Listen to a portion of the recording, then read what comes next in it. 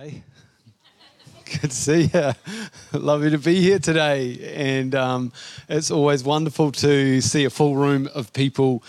If it's your first time along here today or you're just visiting because you're celebrating. Sasha, it is so good to have you in the house here this morning. How about you just turn to your neighbour, just say, it's good to be here. Get ready for what the Lord's going to say to you today.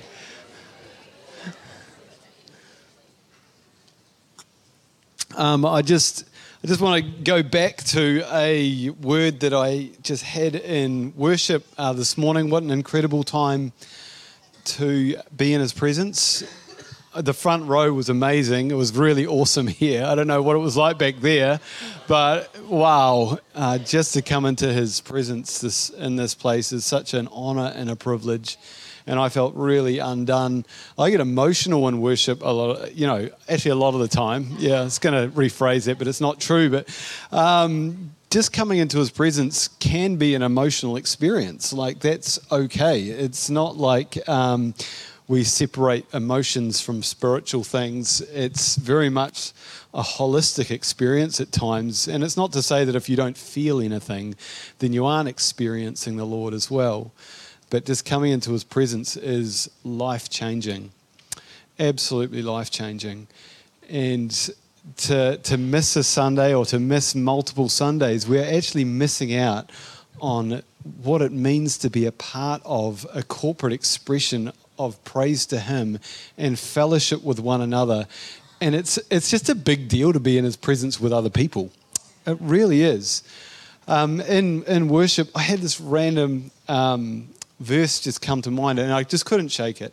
So I thought, well, I'll just start with it. And from Ephesians 18 and 19 really. I'm not saying this verse because I know of anything or anyone, all right? So it's going to come across a little like, oh, whoa, we're going there, are we? Okay. So get ready. Don't put your defences up too high though, because the Lord may be speaking to you. Do not get drunk on wine, which leads to debauchery. Instead, be filled with the Spirit, speaking to one another with psalms, hymns, and songs from the Spirit. Sing and make music from your heart to the Lord. And a couple of things in this before we get into this. Now, alcohol it can be an addictive cycle, all right? It can be an addiction that is supplementary to the expression of what it means to be a part of the kingdom of God, righteousness, peace, and joy in the Holy Ghost.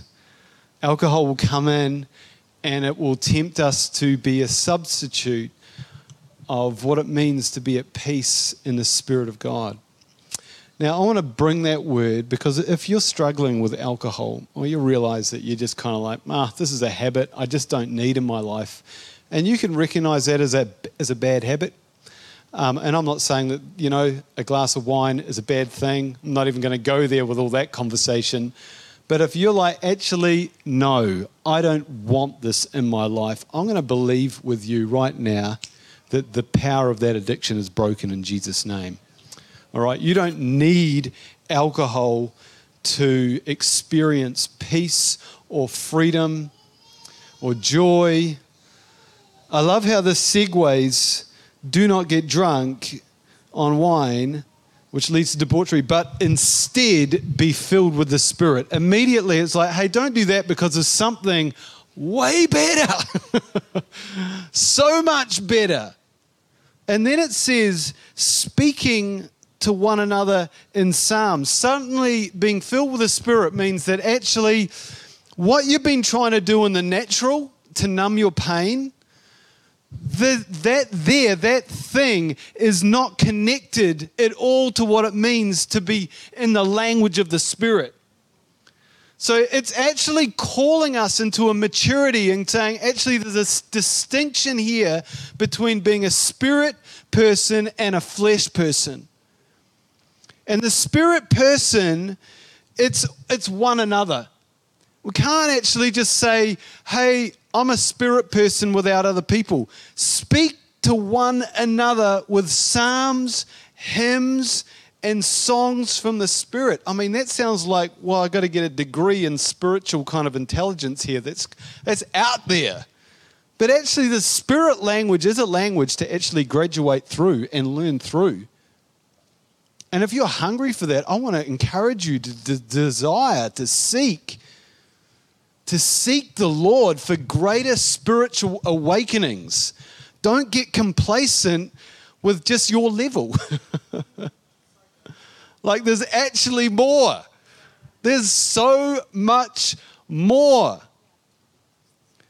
Songs of the Spirit, sing and make music from your heart to the Lord. And I guess that brings us back to what it means to have a posture of joy in our life. Is actually song is reflective of the joy that is in our hearts. And this is the language of the Spirit. This is the language of what it means to be in the Father's presence. And we often finish the service with this, it's number 6. May the Lord bless you and keep you. May his face, turn away from you? No. May his face shine on you. May he turn his face towards you. There's something of the Spirit that demands an encounter with the face of God. There's something that when we come into the blessing of God, we've got to know the familiarity of the face of God. It's very much like a father-child relationship. And we've got to come to him as children. So yes, we can be like, whoa, I want to grow in my spiritual IQ and all that, but actually we never outgrow the posture of just needing to be childlike in our faith. And there's this bonding process that happens actually between a mother and a child within the first, weeks, months of the child's life, and it's called attunement. And when the mum or the father looks at the child and they meet and they lock eyes, and the mum will smile, and the baby sees the mother's face smiling, the baby learns to smile back. And there's this beautiful synergy that begins to happen between the relationship of a baby and a mother because of what the mother is projecting towards the baby. And the baby only will learn what joy looks like as the mother shows the baby what joy looks like. The baby will only learn, to the first words as there's interaction and real connection between the father or the mother and the baby. And this is so much in the same way that we need to experience God the Father, I think.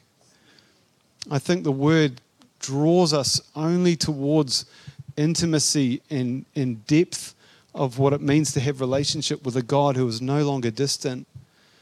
He never was. He's not distant from you. He is our ever-present help in a time of trouble. He's not distant, absent, void of feeling. He wants to be so present with you. Actually, a couple of weeks ago, we were catching an Uber from an Auckland, Sudima, Auckland. We had been at a conference for the day, and we were catching an Uber to the airport. And I ended up sitting in the front seat with a young man, and I thought, this is just an opportunity to share Jesus right now. I just know it was, and we got talking, and he was a Buddhist, and I've looked into Eastern religion. That was one of the pursuits I went on as a 20-year-old to go, God, are you real? Realizing that if I looked at other gods, I would, not realizing that it would just break my connection with him, and it just led to depression.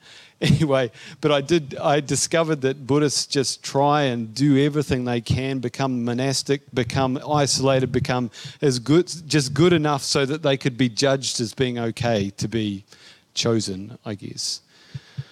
And I was just saying to this young man in the car, this is what Jesus said the Father's like. And I just told him the story of the prodigal son in my testimony. And it's this story that never gets old in our ears as believers. We've just got to always turn. We've got to always turn and run to the Father. We've got to always know as we turn and run to the Father that the Father is running to us. It's this incredible, he's so incredible.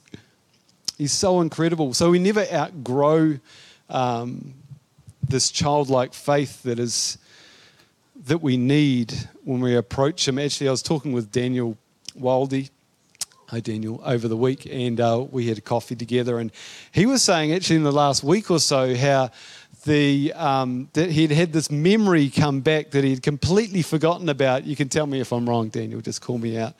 And he was at school, I think, and he had heard, no, I'm wrong already. Yeah, no, because Bible in school's teacher came. Is it 8-year-old? Yeah, and Bible in school's teacher came as an 8-year-old, and the teacher just started talking about Gideon and told the story of Gideon's fleece, all right? Does anyone know that story? And Gideon's trying to test God. Are you really with me? I don't want to go to the Midianites and be your warrior. And if you're really with me, I'll put a fleece out. And if there's a dew, then the fleece will be dry. And Gideon did that. And then he's like, God, but I need another clue. And so if the ground's dry, then the fleece will be wet. And so anyway, Daniel heard that story. This is a real tangent. And and he's like, I'm going to get my sweatshirt as an 8-year-old, and I'm going to go put it out on the lawn, and I'm going to see if the Lord is real. And he did that for a couple of weeks, I think it was, but his mum kept seeing his sweatshirt out on the lawn and kept bringing it in every night and be like, what's he doing? But childlike faith. Just do it. I think that's what my faith, just do it. Just do it. Matthew 18, verse 3. Let's just read a couple of scriptures here. Unless you change and become like little children, you'll never enter the kingdom of heaven. Matthew 17:20. If you have faith as small as a mustard seed, you can say to this mountain, move from here to there, and it will move. Nothing will be impossible to you. I think that's an incredible piece of scripture that we kind of want to forget sometimes when we're feeling really discouraged and we've just kind of we've been pushing against the mountain, we've been praying, we've been doing everything that we can, and then we just kind of want to turn our back on the mountain and then look at this word and just go, well, I don't know. That word just didn't work for me. Yet the word of God, as frustrating as it is the standard, not our circumstances.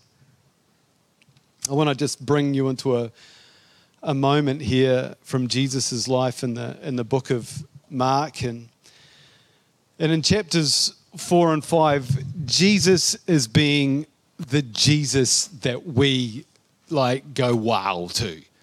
In over these chapters, he's calmed the storm. Jared spoke about that last week. He'd gone across and he had delivered a demon-possessed man, and the demons had got into pigs, and pigs jumped into the lake, and it was crazy. But this man had become free, and everyone in the region knew about this man's freedom because he was so bound up. Jesus had healed a woman accidentally who was bleeding. She just snuck up behind him, and it was her faith and power had gone out from him. And he said, "Who touched me?" And the crowd parted, and there's the unclean woman there who's no longer unclean because she'd reached out and touched Jesus. Amazing. He'd raised a dead girl to life. Jairus, who was a synagogue leader, he discovered his daughter was dead, and Jesus said to him, "Don't be afraid, just believe." And he goes into this house and he commands the girl to get up. It's all happening in the life of Jesus. And then you turn the page and you come into Mark chapter 6, and it's like the tap turns off for a moment. What's happening? Suddenly, it's not as easy for Jesus. It's like there's a lid being placed on, and you're like, Glenn, what the heck are you talking about? That's not in my Bible. But what's happened is that Jesus has turned up to his hometown. Jesus has got his brothers over there and his sisters and his parents and his cousins and, just the familiar faces and attitudes. And maybe there's some people that are a little bit jealous about how Jesus is doing at this time. And it says this in Mark 6, 5 to 6, he says, now he could do no mighty works there. This is Jesus. What? This is the living word. What? This is God. It's like he wanted to, but he could do no mighty works there, except that he laid his hands on a few sick people and healed them. I mean, I'll be happy. We'd be happy. And he marveled because of their unbelief. And the Greek word for marveled, is astonished. This is what it means. Wonder, amazed. It's thaumazo. Everyone say thaumazo. I'm like, what? Thaumazo.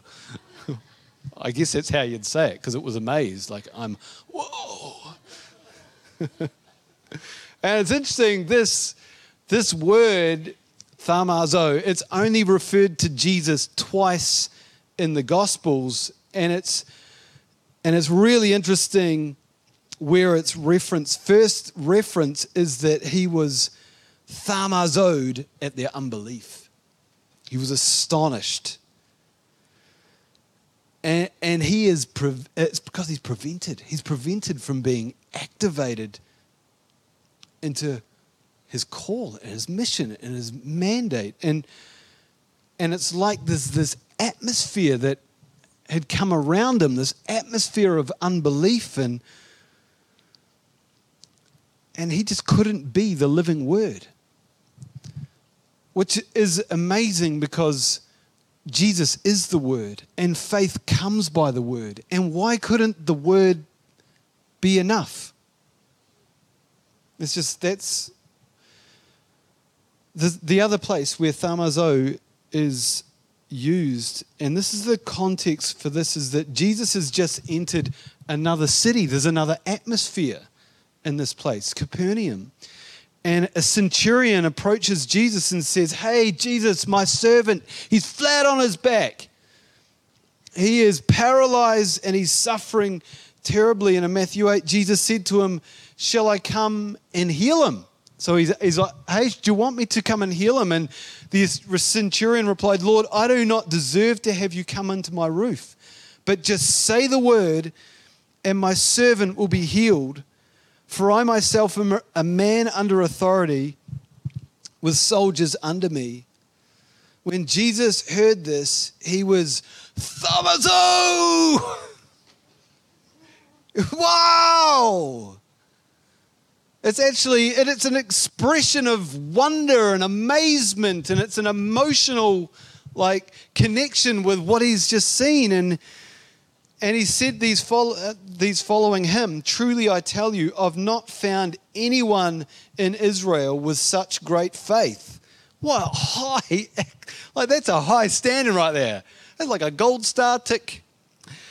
And then Jesus said to his centurion, go, let it be done just as you believed it would. And his servant was healed at that moment.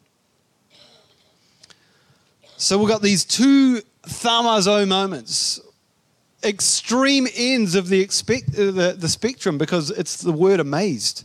He was amazed at their unbelief, and he was restricted, and he couldn't be himself. And then he was amazed at the faith of the centurion, who just said, you say the word, you don't even have to go. You don't even have to be present, because I know who you are.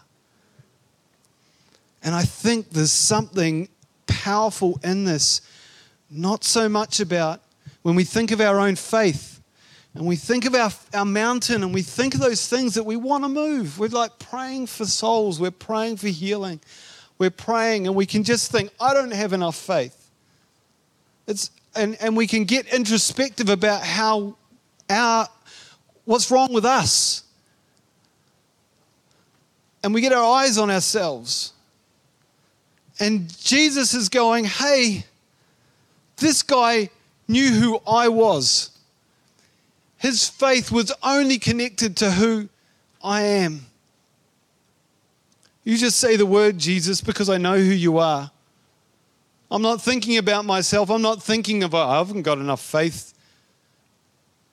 I'm just thinking about who Jesus is.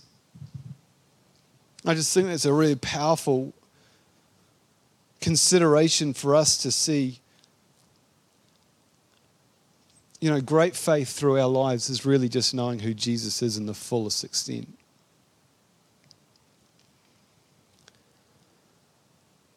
John 14:12 says, very truly, just as Jesus again, whoever believes in me. That's what faith is. It's not like going, I just have enough faith.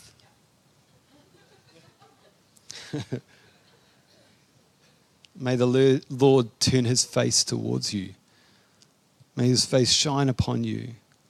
This is the posture that he's calling for us.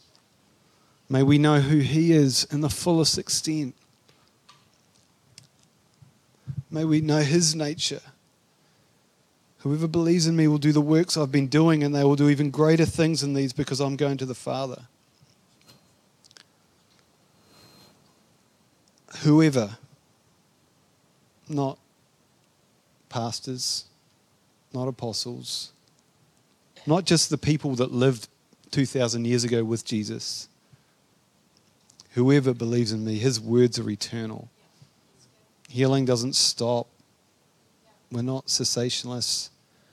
Healing is activated through the believers. Whoever believes in me. John Wimber called it doing the stuff. Sorry.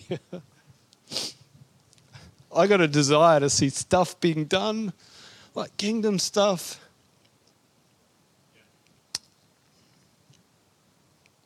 I really do. And in worship here, I was just remembering so many different moments this morning of being in this room for the last 20 years, just worshiping him. As youth pastors sing, so many young people touched with God's love. I've seen healings. I saw a burn on a young lady's hand just disappear as I prayed for her one night.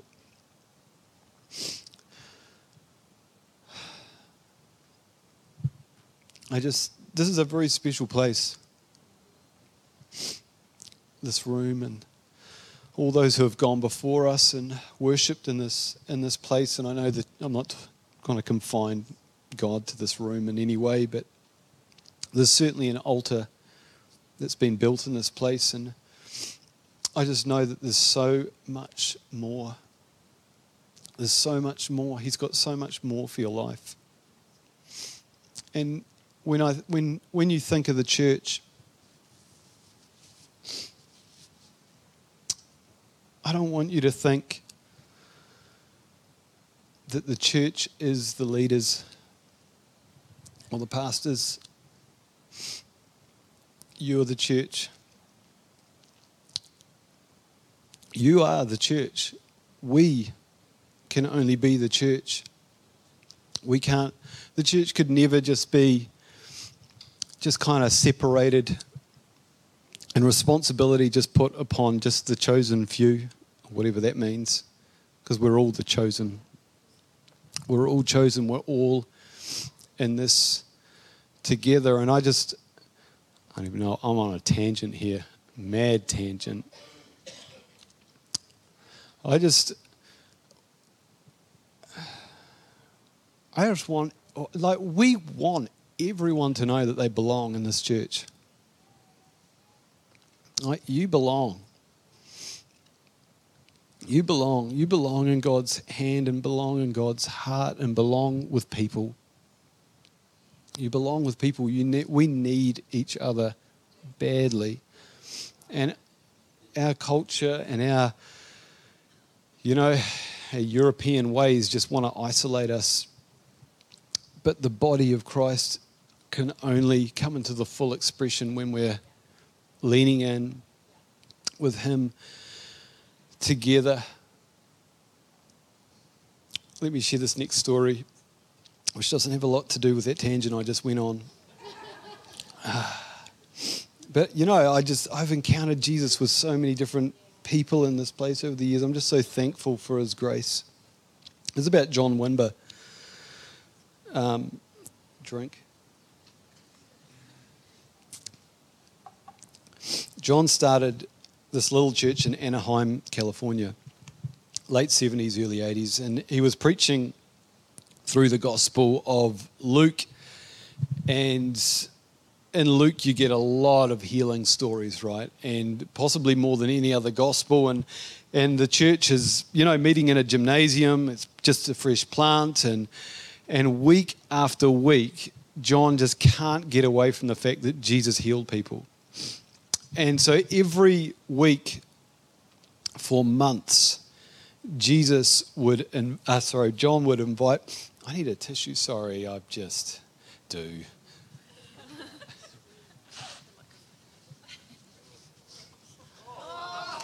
That is an anointed altar. I should have put it in my pocket? Okay. Debbie says I can never also blow my nose and put it on the table while I'm eating. It's also gross. It's obvious, apparently. Everyone else knows that. I'm learning. Okay.